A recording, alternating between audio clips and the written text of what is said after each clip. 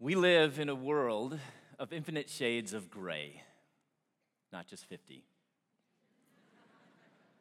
When it comes to sex and sexuality and gender, ambiguity has actually become a virtue. The less clear you are, the better.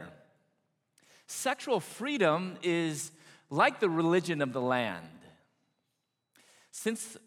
And this is actually the lie that we live today, that your sexual desires define you, determine you, and should always delight you. But since the fall of Adam and Eve, the human heart has set itself in defiance against God's perfect ways. This idolatry, though, of sexual freedom is on a collision course with the gospel, as my life was on a collision course with the gospel. I was not raised in a Christian home. My parents raised me with very traditional Chinese values that I can distill you to three things: obey your parents, do well in school, and practice piano. I had this secret that I kept hidden through high school, college, even the Marine Corps reserves.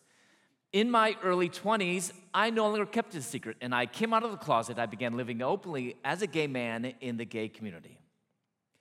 So I decided to go home and break the news to my parents, and I told them, I am gay.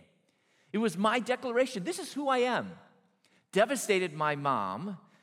The timing couldn't have been any worse. My parents' marriage was a wreck. They actually had began the paperwork for divorce. And for a mother who had put her sole identity in being a good wife and a good mom, this destroyed her world.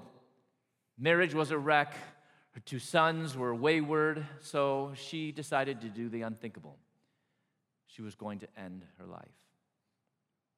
Amazing, though, through that crisis, God gave her life, and she committed her life to Christ. See, my mom had committed to end her life, and in reality, she did.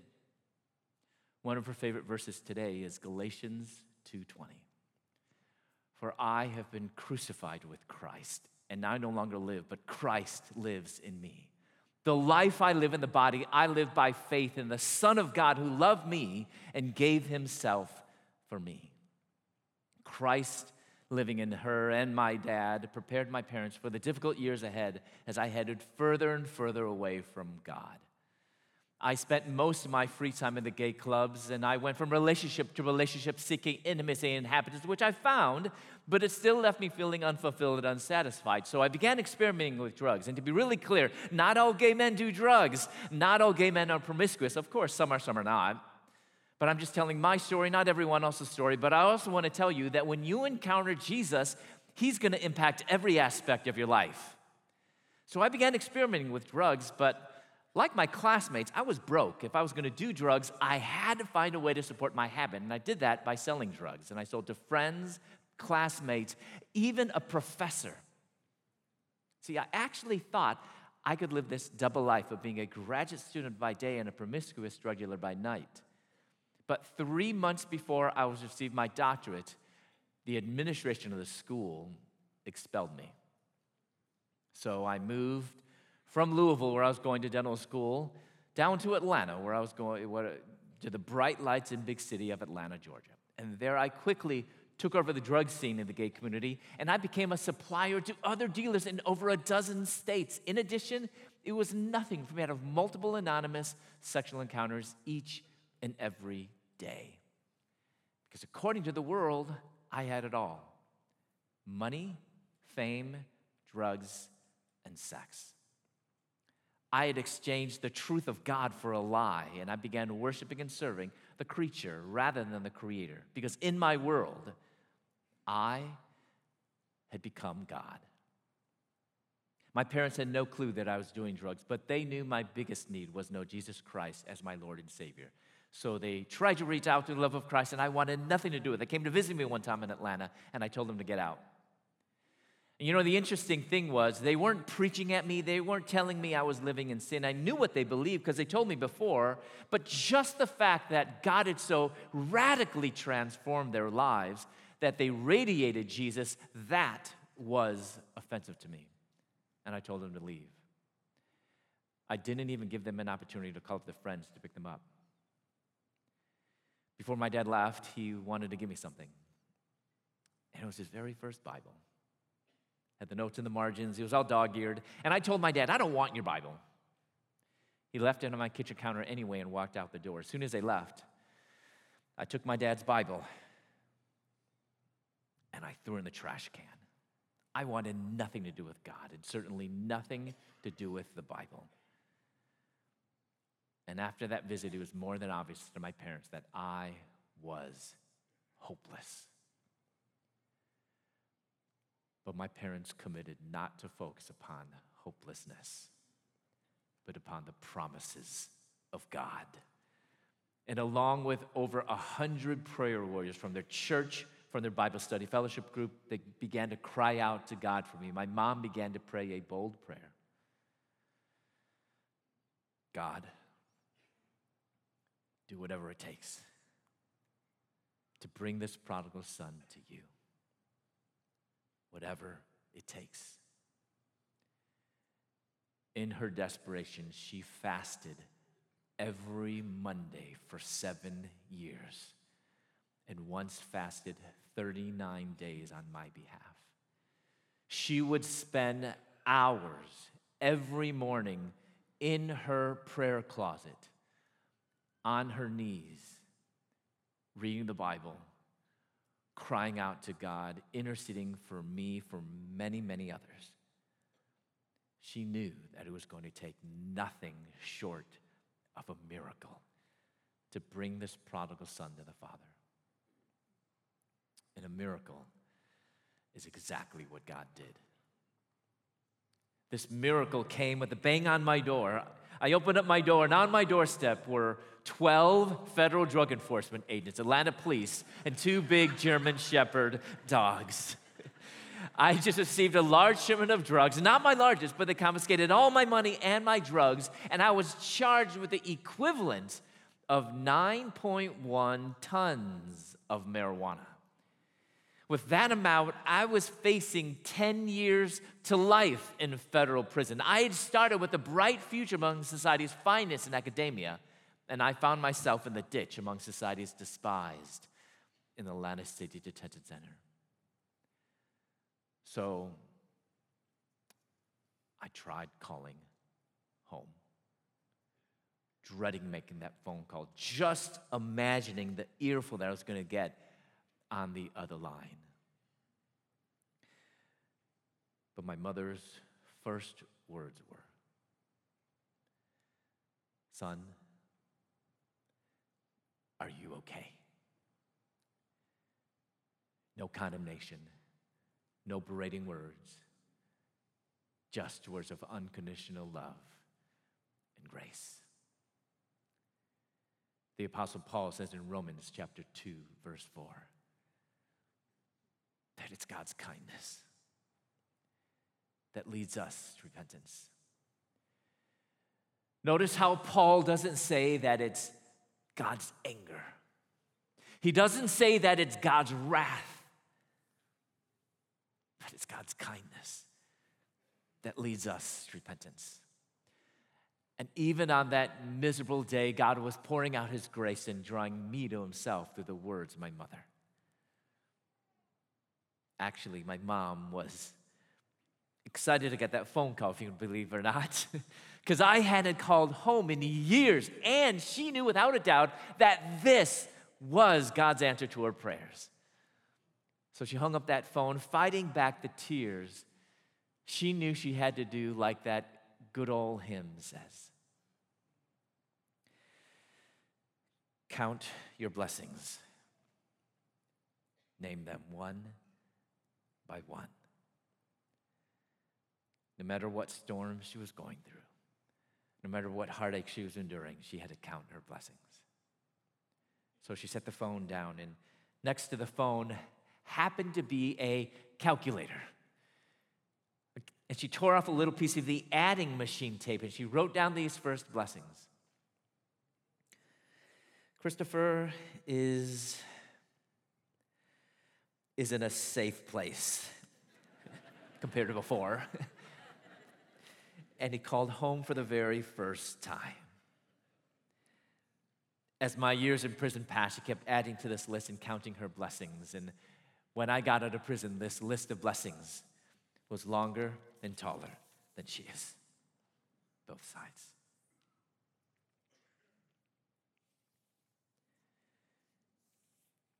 Three days later, I was walking on the cell block, and I passed by this garbage can. And as I looked at this trash, I thought, this is my life. I'm from upper middle class suburb of Chicago. My dad had 2 doctorates. I was just 3 months away from receiving my own doctorate. I had it made. But now I found myself among common criminals. Trash. With my head down, I was about to pass by this garbage can.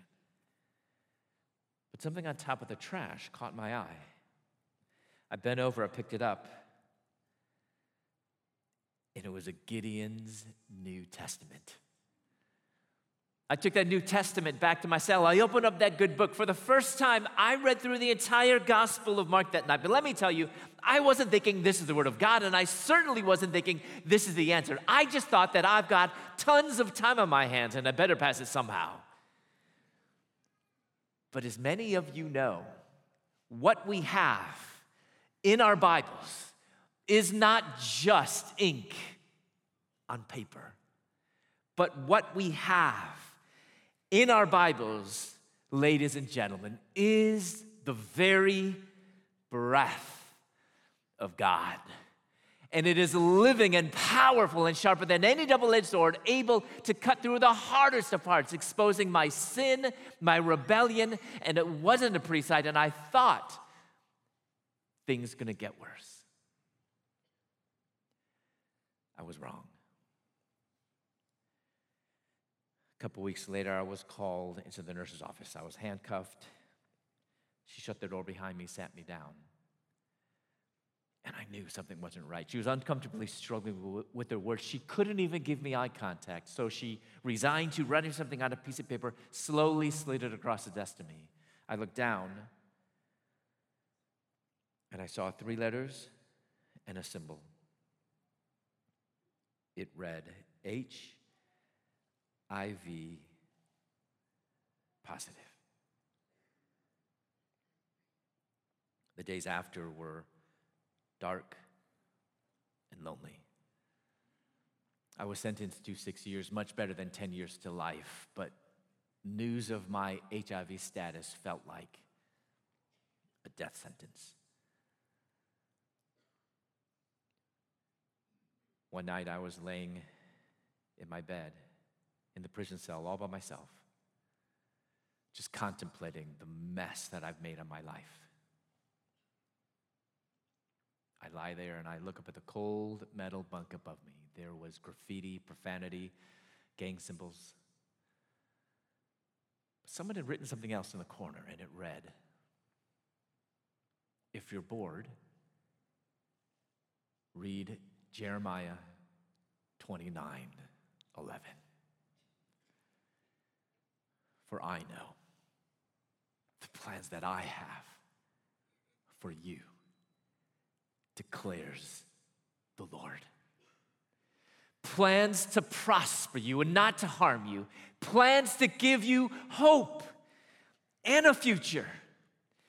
You see, at the most hopeless point in my life, the Lord God was using the words penned by a prophet thousands of years ago to a rebellious nation, Judah, to tell me that if God could have a plan for Judah in exile, in rebellion, he could even have a plan for me.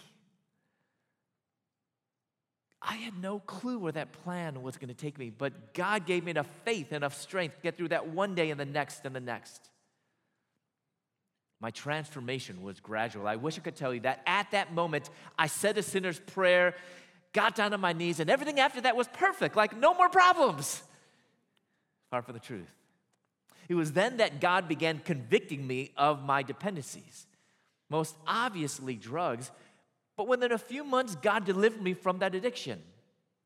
God kept bringing to mind other idols. And there was just this one thing that I felt like I just could not let go of, my sexuality. I was reading through the Bible, and it was so clear to me that God loved me unconditionally. As I kept reading the Bible, I came across some passages, 3 in the Old Testament, 3 in the New, that seemed to condemn that core part of who I thought I was, my sexuality. So I went to the chaplain, and I asked him his opinion. Remember, I'm a brand new Christian. I know very little about the Bible, and I thought to myself, I got to ask someone who's studied the Bible, who's gone to seminary. The chaplain.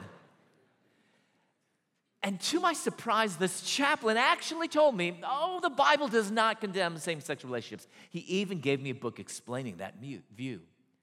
So think about it. With much curiosity, I took that book in the hopes of finding biblical justification for same-sex relationships. I had that book in one hand and the Bible in the other. Can I just tell you, from a human perspective, I had every reason in the world to accept what that book is claiming to justify the way I had been living. But God's indwelling Holy Spirit convicted me that those assertions from that book were a clear distortion of God and His Word. I couldn't even finish that book, and I gave it back to the chaplain, which meant I turned to the Bible alone. And I went through every verse, every chapter, every page of Scripture, looking for justification. I wanted to find any shred of evidence that might bless a monogamous same-sex relationship. So I went through the whole Bible. I went cover to cover several times. I had time. I looked, and I looked, and I looked, and I couldn't find any. So I was at this turning point, a crossroads. Either abandon God and His Word, live as a gay man, pursue a monogamous same-sex relationship by allowing my attractions, get this, by allowing my sexual attractions to dictate not only who I was, but also how I lived. Or abandon pursuing a monogamous same-sex relationship. How? By freeing myself from my sexuality, by not allowing my desires to control who I am, and live as a follower of Jesus Christ. By God's grace, I followed Jesus. As the days and the weeks and the months of abstinence passed, I realized that my sexuality should not be the core of who I am. I told myself before, God loves me unconditionally. We all know that's true, right? But don't we as sinners often just want to add to God's truth? I added, so therefore God doesn't want me to change. Similar to some of your friends who might say, God loves me just the way I am, so leave me alone. But after reading the Bible, I learned that unconditional love is not the same thing as unconditional approval of my behavior. Can I say it again? Unconditional love is not the same thing as unconditional approval of my behavior. You see, my identity should not be defined by my sexuality. My identity shouldn't be grounded in my desires, whether sexual or romantic. My identity is not gay. It is not ex-gay. It's not even heterosexual for that matter, because my identity as a child of the living God must be in Jesus Christ alone. God says, be holy, for I am holy. You know, I had thought before I became a Christian that to become a Christian, I had to become a heterosexual. What does that mean? I need to be sexually attracted to the opposite sex. As a matter of fact, I had even thought the more sexually attracted I were to lots and lots of women, the more of a Christian man I would be. But I realized that even if a man had opposite sex attractions, he would still need to flee temptation and resist sin. So actually, heterosexuality may be a right direction, it's just not the right goal. Think about this. God never commands us, be heterosexual, for I am heterosexual. But neither did God ever say, be homosexual, for I am homosexual. They're both the wrong secular, Freudian categories. Instead, God says, be holy, for I am holy. Therefore, the opposite of homosexuality is not heterosexuality. That's not the right goal. But the opposite of homosexuality is holiness. As a matter of fact, the opposite of every sin struggle is holiness. I don't need to focus upon whether I'm struggling or whether I'm tempted, but I need to focus upon living a life of holiness and living a life of purity, because change is not the absence of temptations, but change is the Spirit-wrought ability to be holy even in the midst of temptation. Because the ultimate issue is not whether I'm struggling or tempted, but the ultimate issue is that I yearn after God in total surrender and complete obedience. As I began to live this life of surrender and obedience, God began to reveal His plan for my life, and He called me to full-time vocational ministry while I was in prison, of all places. And I realized it didn't matter where I was, whether I was in prison or out of prison, because my call to ministry would remain the same regardless of the location. And with that change of heart, God did another miracle, and He shortened my prison sentence from 6 years to 3 years, which is almost unheard of, by the way. So with only about a year left of my prison sentence, I knew that if I was going to continue on in ministry after prison, I'd better learn more about the Bible. So I called them, collected my parents. I told them I think God's calling me to ministry. And then I asked them to mail me an application to Moody Bible Institute. But there was silence on the other line because I think they both dropped their phones.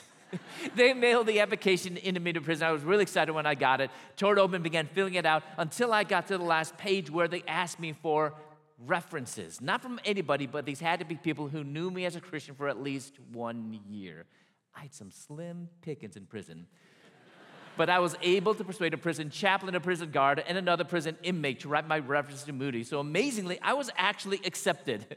I was released from prison July of 2001, started the very next month in August. So imagine the surprise of my classmates when I answered their question, "What did you do this summer?"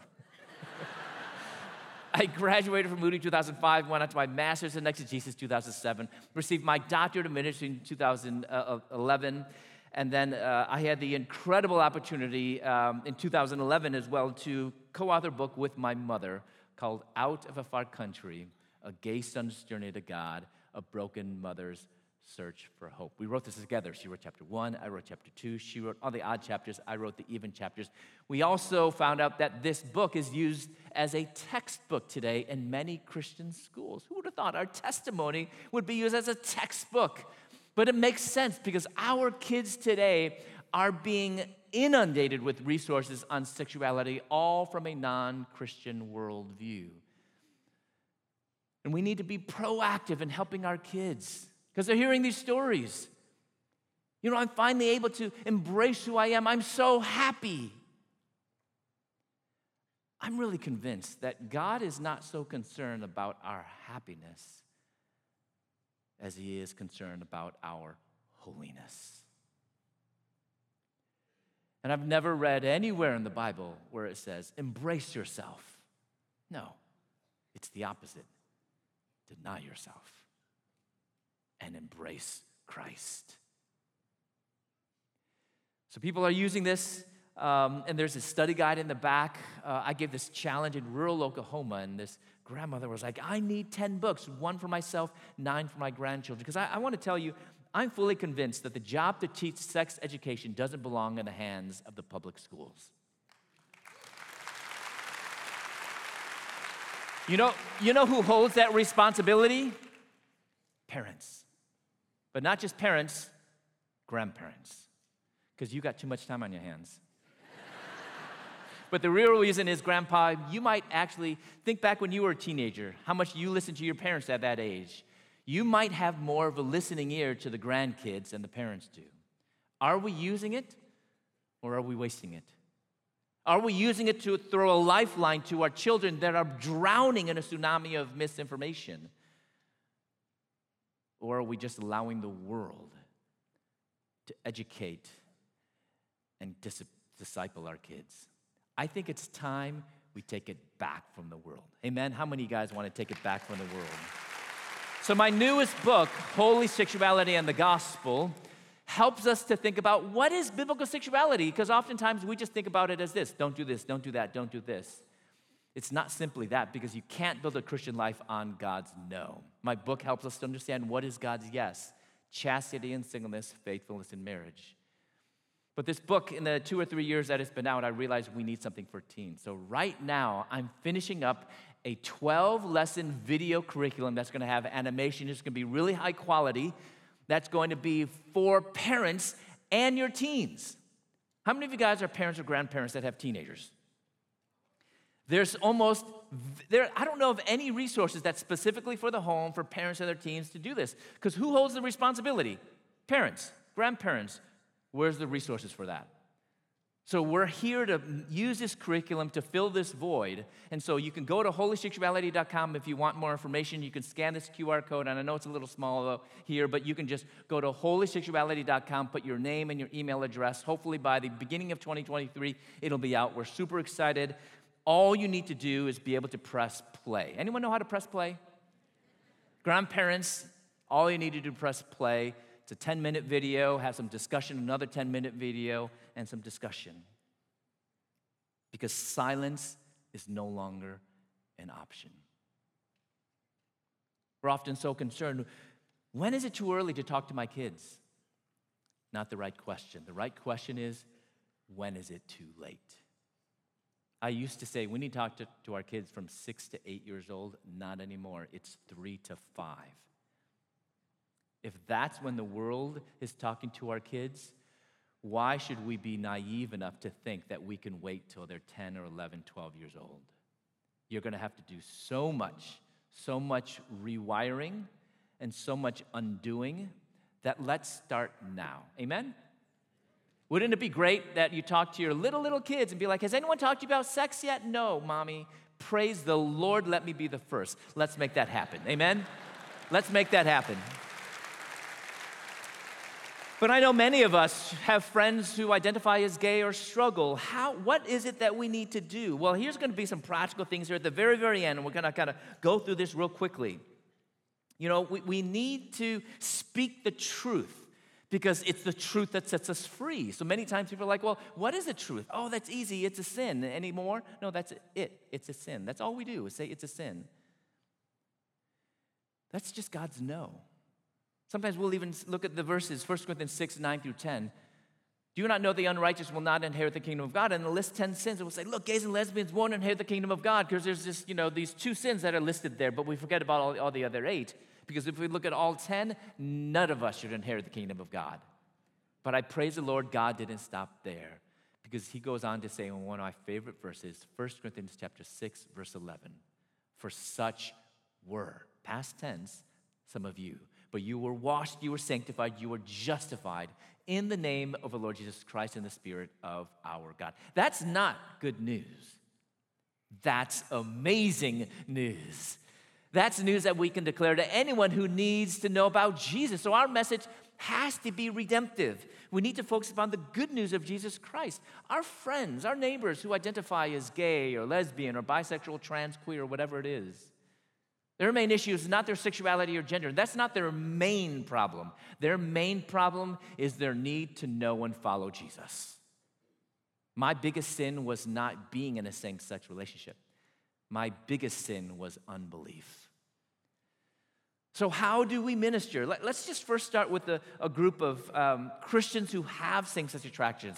They know that this is sin. How do we walk with them?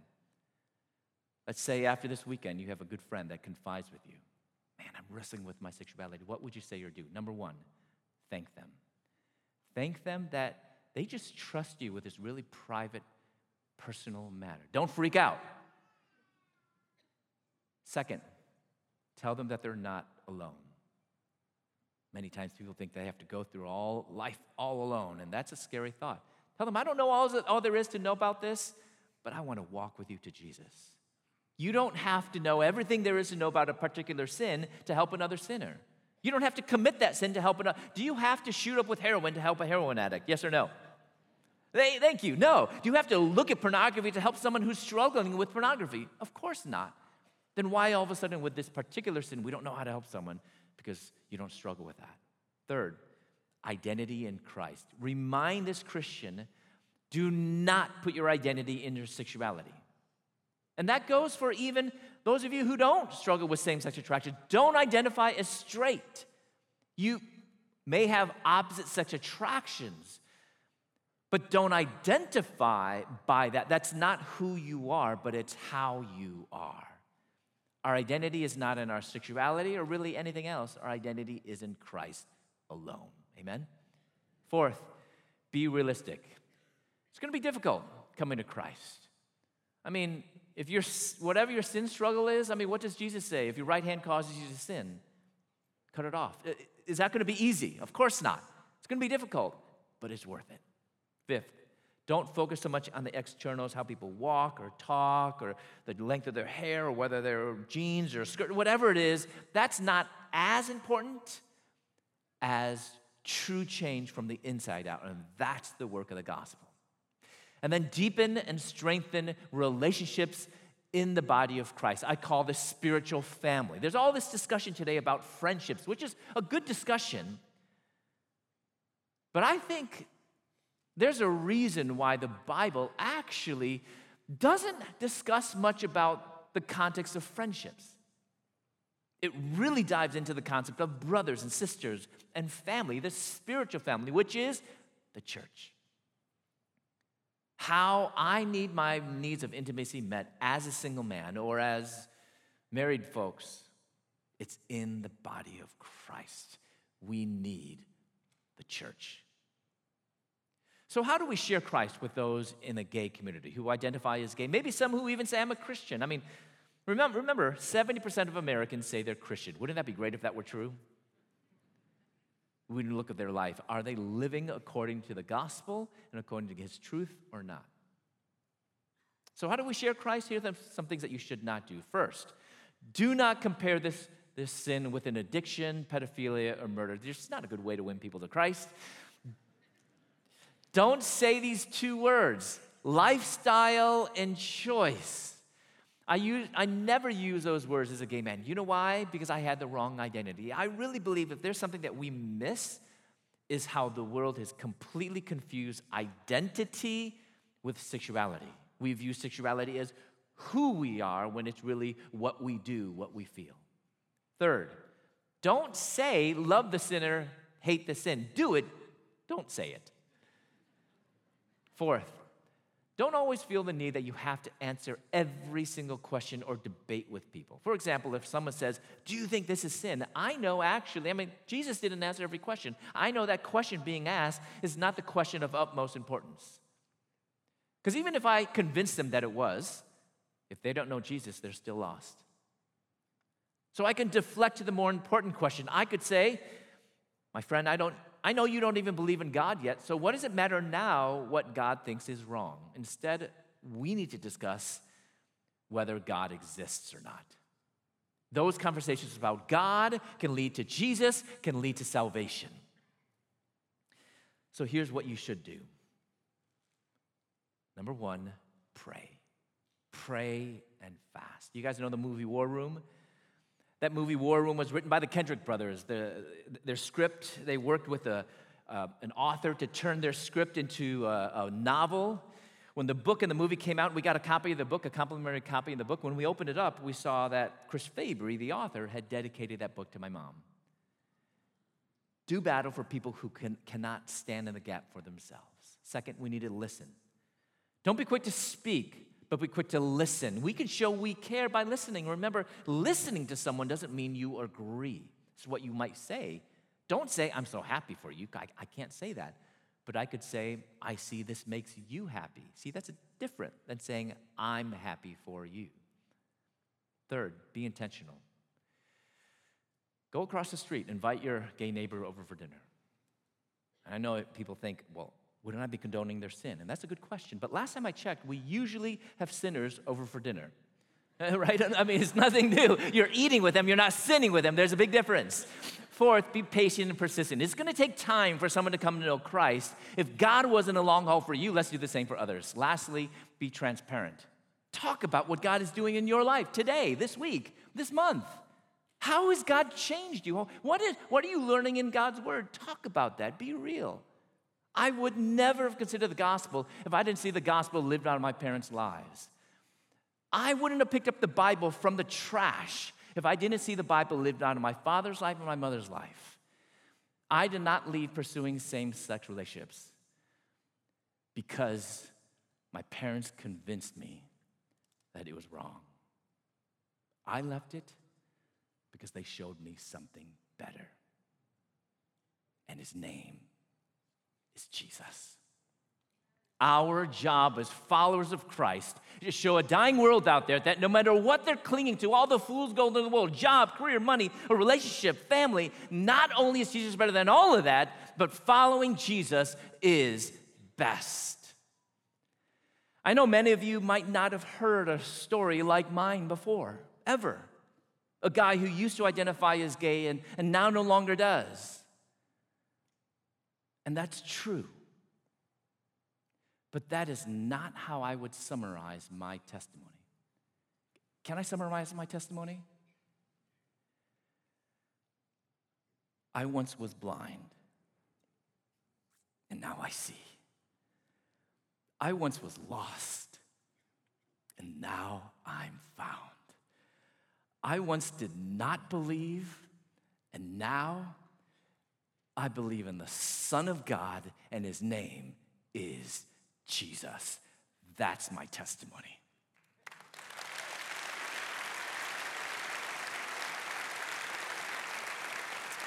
Let's pray. Father, we thank you for Jesus. Lord, we praise you that it is only in you that we have life, that we have meaning. Lord, that everything that we have comes from you. Lord, I thank you that all these issues around sexuality and gender, Lord, are really just secondary. But the primary thing that is true for every person that has ever lived is our need to follow Jesus. Deny yourself, take up your cross daily, and follow him.